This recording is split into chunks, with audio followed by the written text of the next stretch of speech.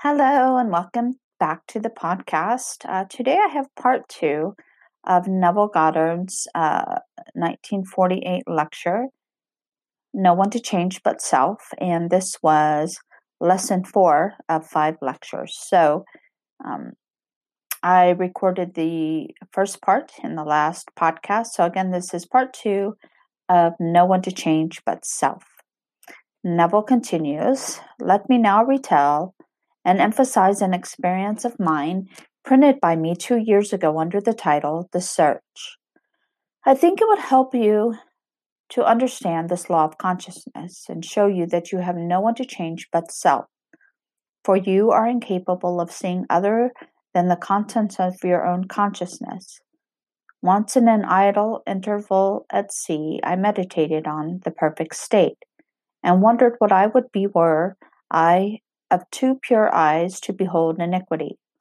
If to me all things were pure, and were I without condemnation, as I became lost in this fiery brooding, I found myself lifted above the dark environment of the senses. So intense was feeling, I felt myself a being of fire dwelling in a body of air. Voices as from a heavenly chorus, with the exaltation of those who had been conquerors in a conflict with death, were singing, He is risen, He is risen. And intuitively I knew they meant me.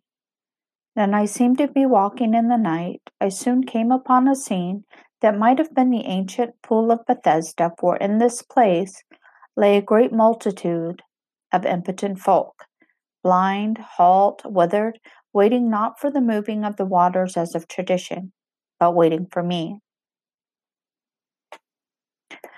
As I came near, without thought or effort on my part, they were one after the other molded as by the magician of the beautiful eyes, hands, feet, all missing members, were drawn from some invisible reservoir, and molded in harmony with that perfection which I felt springing within me. When all were made perfect, the chorus exulted, It is finished. I know this vision was the result of my intense meditation upon the idea of perfection, for my meditations invariably bring about union with the state contemplated. I had been so completely absorbed within the idea that for a while I had become what I contemplated, and the high purpose with which I had for that moment identified myself drew the companionship of high things and fashioned the vision in harmony with my inner nature. The ideal with which we are united works by association of ideas to awaken 1,000 moods to create a drama in keeping with the central idea. My mystical experiences have convinced me that there is no way to bring about the perfection we seek other than by the transformation of ourselves. As soon as we succeed in transforming ourselves, the world will melt magically before our eyes and reshape itself in harmony with that which our transformation affirms. We fashion the world that surrounds us by the intensity of our imagination and feeling, and we illuminate or darken our lives by the concepts we hold of ourselves. Nothing is more important to us than our conception of ourselves, and especially is true of our concept of the deep, dimensionally greater one within us. Those that help or hinder us, whether they know it or not, are the servants of that law which shapes outward circumstances in harmony with our inner nature. It is our conception of ourselves which frees or constrains us, though it may use material agencies to achieve its purpose. Because life molds the outer world to reflect the inner arrangement of our minds, there is no way of bringing about the outer perfection we seek other than by the transformation of ourselves. No help cometh from without. The hills to which we lift our eyes are those of an inner range. It is thus to our own consciousness that we must turn as to the only reality, the only foundation on which all phenomena can be explained. We can rely absolutely on this justice of this law to give us only that which is of the nature of ourselves. To attempt to change the world before we change our concept of ourselves is to struggle against the nature of things. There can be no outer change until there is first an inner change. As within, so without. I am not advocating philosophical indifference when I suggest that we should imagine ourselves as already that which we want to be, living in a mental atmosphere of greatness rather than using physical means and arguments to bring about the desired changes. Everything we do, unaccompanied by a change of consciousness, is but futile readjustments of surfaces. However we toil or struggle, we can receive no more than our concepts of self affirm. To protest against anything which happens to us is to protest against the law of our being and our rulership over our own destiny. The circumstances of my life are too closely related to my conception of myself not to have been formed by my own spirit from some dimensionally larger storehouse of my being. If there is pain to me in these happenings, I should look within myself for the cause, for I am moved here and there and made to live in a world in harmony with my concept of myself. If we would become as emotionally aroused over ideas or over our ideas as we become over our dislikes, we would ascend to the plane of our ideal as easily as we now descend to the level of our hates. Love and hate have a magical transforming power, and we grow through their exercise into the likeness of what we contemplate. By intensity of hatred, we create in ourselves the character we imagine in our enemies. Qualities die for want of attention, so the unlovely states might best be rubbed out by imagining. Beauty for ashes and joy for mourning, rather than by direct attacks on the state from which we would be free. Whatsoever things are lovely and of good report, think on these things, for we become that which we are en rapport. There is nothing to change but our concept of self. As soon as we succeed in transforming self, our world will dissolve and reshape itself in harmony with that which our change affirms. I, by descent in consciousness, have brought about the imperfection that I see. In the divine economy, nothing is lost. We cannot lose anything save by descent in consciousness, from the sphere where the thing has its natural life. And now, O Father, glorify thou me with thine own self, with the glory which I had with thee before the world was. John 17:5. As I ascend in consciousness, the power and the glory that was mine return to me, and I too will say, I have finished the work thou gavest me to do. The work is to return from my descent in consciousness, from the level wherein I believed that I was a son of man, to the sphere where I know that I am one with my Father and my Father is God. I know beyond all doubt that there is nothing for man to do but to change his own concept of himself, to assume greatness and sustain this assumption. If we walk as though we were already the ideal we serve, we will rise to the level of our assumptions and find a world in harmony with our assumption. We will not have to lift a finger to make it so, for it is already so. It was always so. You and I have descended in consciousness to the level where we now find ourselves, and we see imperfection because we have descended. When we begin to ascend, while here in this three-dimensional world, we find that we move in an entirely different environment. We have entirely different circles of friends and an entirely different world while still living here. We know the great mystery of the statement, I am in the world, but not of it. Instead of changing things, I would suggest to all to identify themselves with the ideal they contemplate. What would the feeling be like were you of too pure eyes to behold iniquity, if to you all things were pure, and you were without condemnation? Contemplate the ideal state, and identify yourself with it, and you will ascend to the sphere where you as Christ have your natural life. You are still in that state where you were before the world was. The only thing that has fallen is your concept of self. You see the broken parts which really are not broken. You are seeing them through distorted eyes, as though you were in one of those peculiar amusement galleries where a man walks before a mirror and he is elongated, yet he is the same man. Or he looks into another mirror and he is all big and fat. These things are seen today because man is what he is. Toy with the idea of perfection. Ask no man to help you, but let the prayer of the 17th chapter of the Gospel of St. John be your prayer. Appropriate the state that was yours before the world was. Know the truth of the statement. None have I lost, save the son of perdition. Nothing is lost in all my holy mountain. The only thing that you lose is the belief in loss or the son of perdition.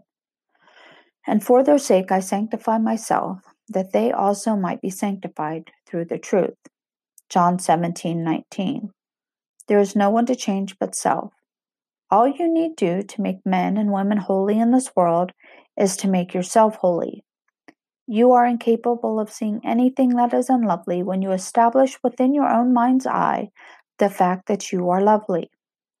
It is far better to know this than to know anything else in the world. It takes courage, boundless courage, because many this night, after having heard this truth, will still be inclined to blame others for their predicament. Man finds it so difficult to turn to himself, to his own consciousness as to the only reality. Listen to these words. No man can come to me except the Father which hath drawn me near, or hath sent me, draw him. John 6:4. I and my Father are one.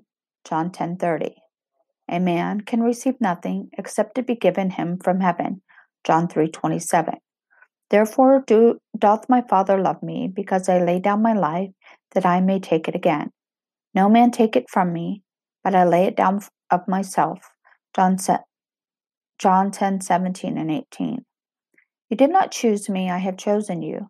My concept of myself molds a world in harmony with itself, and draws men to tell me constantly by their behavior who I am. The most important thing in this world to you is your concept of self. When you dislike your environment, the circumstances of life, and the behavior of men, ask yourself, who am I? It is your answer to this question that is the cause of your dislikes. If you do not condemn self, there will be no man in your world to condemn you. If you are living in the consciousness of your ideal, you will see nothing to condemn. To the pure, all things are pure. I would like to spend a little time making as clear as I can what I personally do when I pray, what I do when I want to bring about changes in my world. You will find it interesting, and you will find that it works. No one here can tell me they cannot do it. It is so very simple. All can do it. We are what we imagine we are. The technique is not difficult to follow, but you must want to do it. You cannot approach it with the attitude of mind, oh, well, I'll try it. You must want to do it, because the mainspring of action is desire. Desire is the mainspring of action. Now, what do I want? I must define my objective. For example, suppose I want now to be elsewhere. This very moment I really desire to be elsewhere. I need not go through the door. I need not sit down. I need do nothing but stand just where I am, and with my eyes closed, assume that I am actually standing where I desire to be. Then I remain in this state until it has the feeling of reality. Were I now elsewhere, I could not see the world as I now see it from here. The world changes in its relationship to me as I change my position in space. So I stand right here, close my eyes, and imagine I am seeing what I would see were I there. I remain in it long enough to feel it to be real. I cannot touch the walls of this room from here, but when you close your eyes and become still, you can imagine and feel that you touch it. You can stand where you are and imagine you are putting your hand on the wall to prove you really are. Put it there and slide it up and feel the wood. You can imagine you are doing it without getting off your seat. You can do it, and you will actually feel it if you become still enough and intense enough. I stand where I am, and I allow the world that I want to see and to enter physically to come before me as though I were there now. In other words, I bring elsewhere here by assuming that I am there. Is that clear? I let it come up. I do not make it come up. I simply imagine I am there and then let it happen. If I want a physical presence, I imagine he is standing here and I touch him all through the Bible. I find these suggestions. He placed his hands upon them. He touched them. If you want to comfort someone, what is the automatic feeling? To put your hand on them. You cannot resist it. You meet a friend and the hand goes out automatically. You either shake hands or put your hand on his shoulder. Suppose you were now to meet a friend that you have not seen for a year, and he is a friend of whom you are very fond. What would you do? You would embrace him, wouldn't you? Or you would put your hand upon him. In your imagination, bring him close enough to put your hand upon him and feel him to be solidly real. Restrict the action to just that. You will be amazed at what happens. From then on, things begin to move. Your dimensionally greater self will inspire, in all, the ideas and actions necessary to bring you into physical contact. It works that way. Every day I put myself into the drowsy state. It is a very easy thing to do. But habit is a strange thing in man's world. It is not law, but habit acts as though it were the most compelling law in the world. We are creatures of habit. If you create an interval every day into which you put yourself into the drowsy state, say at 3 o'clock in the afternoon, do you know at that very moment every day you will feel drowsy? You try it for 1 week and see if I am not right. You sit down for the purpose of creating a state akin to sleep, as though you were sleepy. But do not push the drowsiness too far, just far enough to relax and leave you in control of the direction of your thoughts. You try it for 1 week, and every day at that hour, no matter what you are doing, you will hardly be able to keep your eyes open. If you know the hour when you will be free, you can create it. I would not suggest that you do it lightly because you will feel very, very sleepy and you might not want to. I have another way of praying. In this case, I always sit down and I find the most comfortable armchair imaginable. Or I lie flat on my back and relax completely. Make yourself comfortable. You must not be in any position where the body is distressed. Always put yourself into a position where you have the greatest ease. That is the first stage. To know what you want is the start of prayer. Secondly, you construct in your mind's eye one single little event which implies that you have realized your desire. I always let my mind roam on many things that could follow the answered prayer, and I single out one that is most likely to follow the fulfillment of my desire. One simple little thing like the shaking of a hand, embracing a person, the receiving of a letter, the writing of a check, or whatever would imply the fulfillment of your desire. After you have decided on the action which implies that your desire has been realized, then sit in your nice comfortable chair or lie flat on your back. Close your eyes for the simple reason it helps to induce this state that borders on sleep. The minute you feel this lovely drowsy state, or the feeling of gathered togetherness wherein you feel, I could move if I wanted to, but I do not want to. I could open my eyes if I wanted to, but I do not want to. When you get that feeling, you can be quite sure that you are in the perfect state to pray successfully. In this feeling, it is easy to touch anything in this world. You take the simple, little restricted action which implies fulfillment of your prayer, and you feel it or you enact it. Whatever it is, you enter into the action as though you were an actor in the part. You do not sit back and visualize yourself doing it, you do it. With the body immobilized, you imagine that the greater you inside the physical body is coming out of it and that you are actually performing the proposed action. If you are going to walk, you imagine that you are walking. Do not see yourself walk, feel that you are walking. If you are going to climb stairs, feel that you are climbing the stairs. Do not visualize yourself doing it. If you are going to shake a man's hand, do not visualize yourself shaking his hand. Imagine your friend is standing before you and shake his hand. But leave your physical hands immobilized. Imagine that your greater hand, which is your imaginary hand, is actually shaking his hand. All you need to do is to imagine that you are doing it. You are stretched out in time, and what you are doing, which seems to be a controlled daydream, is an actual act in the greater dimension of your being. You are actually encountering an event fourth-dimensionally before you encounter it here in the 3 dimensions of space, and you do not have to raise a finger to bring that state to pass. My third way of praying is simply to feel thankful. If I want something, either for myself or another, I immobilize the physical body. Then I produce a state akin to sleep, and in that state just feel happy. Feel thankful, which thankfulness implies realization of what I want. I assume the feeling of the wish fulfilled, and with my mind dominated by the single sensation, I go to sleep. I need do nothing to make it so because it is so. My feeling of the wish fulfilled implies it is done. All these techniques you can use and change them to fit your temperament, but I must emphasize the necessity of inducing the drowsy state where you can become attentive without effort. A single sensation dominates the mind if you pray successfully. What would I feel like now were I what I want to be? When I know what the feeling would be like, I then close my eyes and lose myself in that single sensation, and my dimensionally greater self then builds a bridge of incidents to lead me from this present moment to the fulfillment of my mood. That is all you need to do.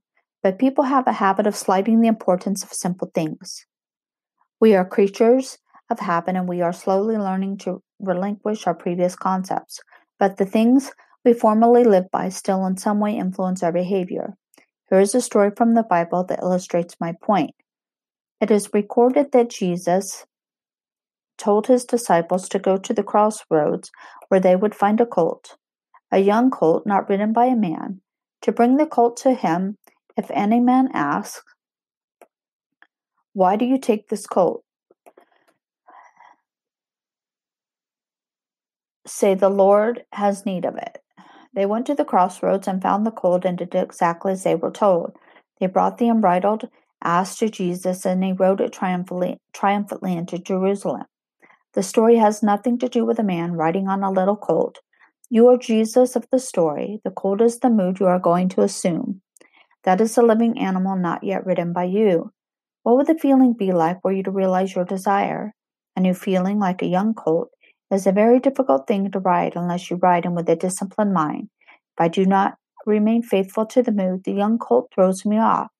Every time you become conscious that you are not faithful of this mood, you have been thrown from the colt. Discipline your mind that you may remain faithful to a high mood and ride it triumphantly into Jerusalem, which is fulfillment or the city of peace.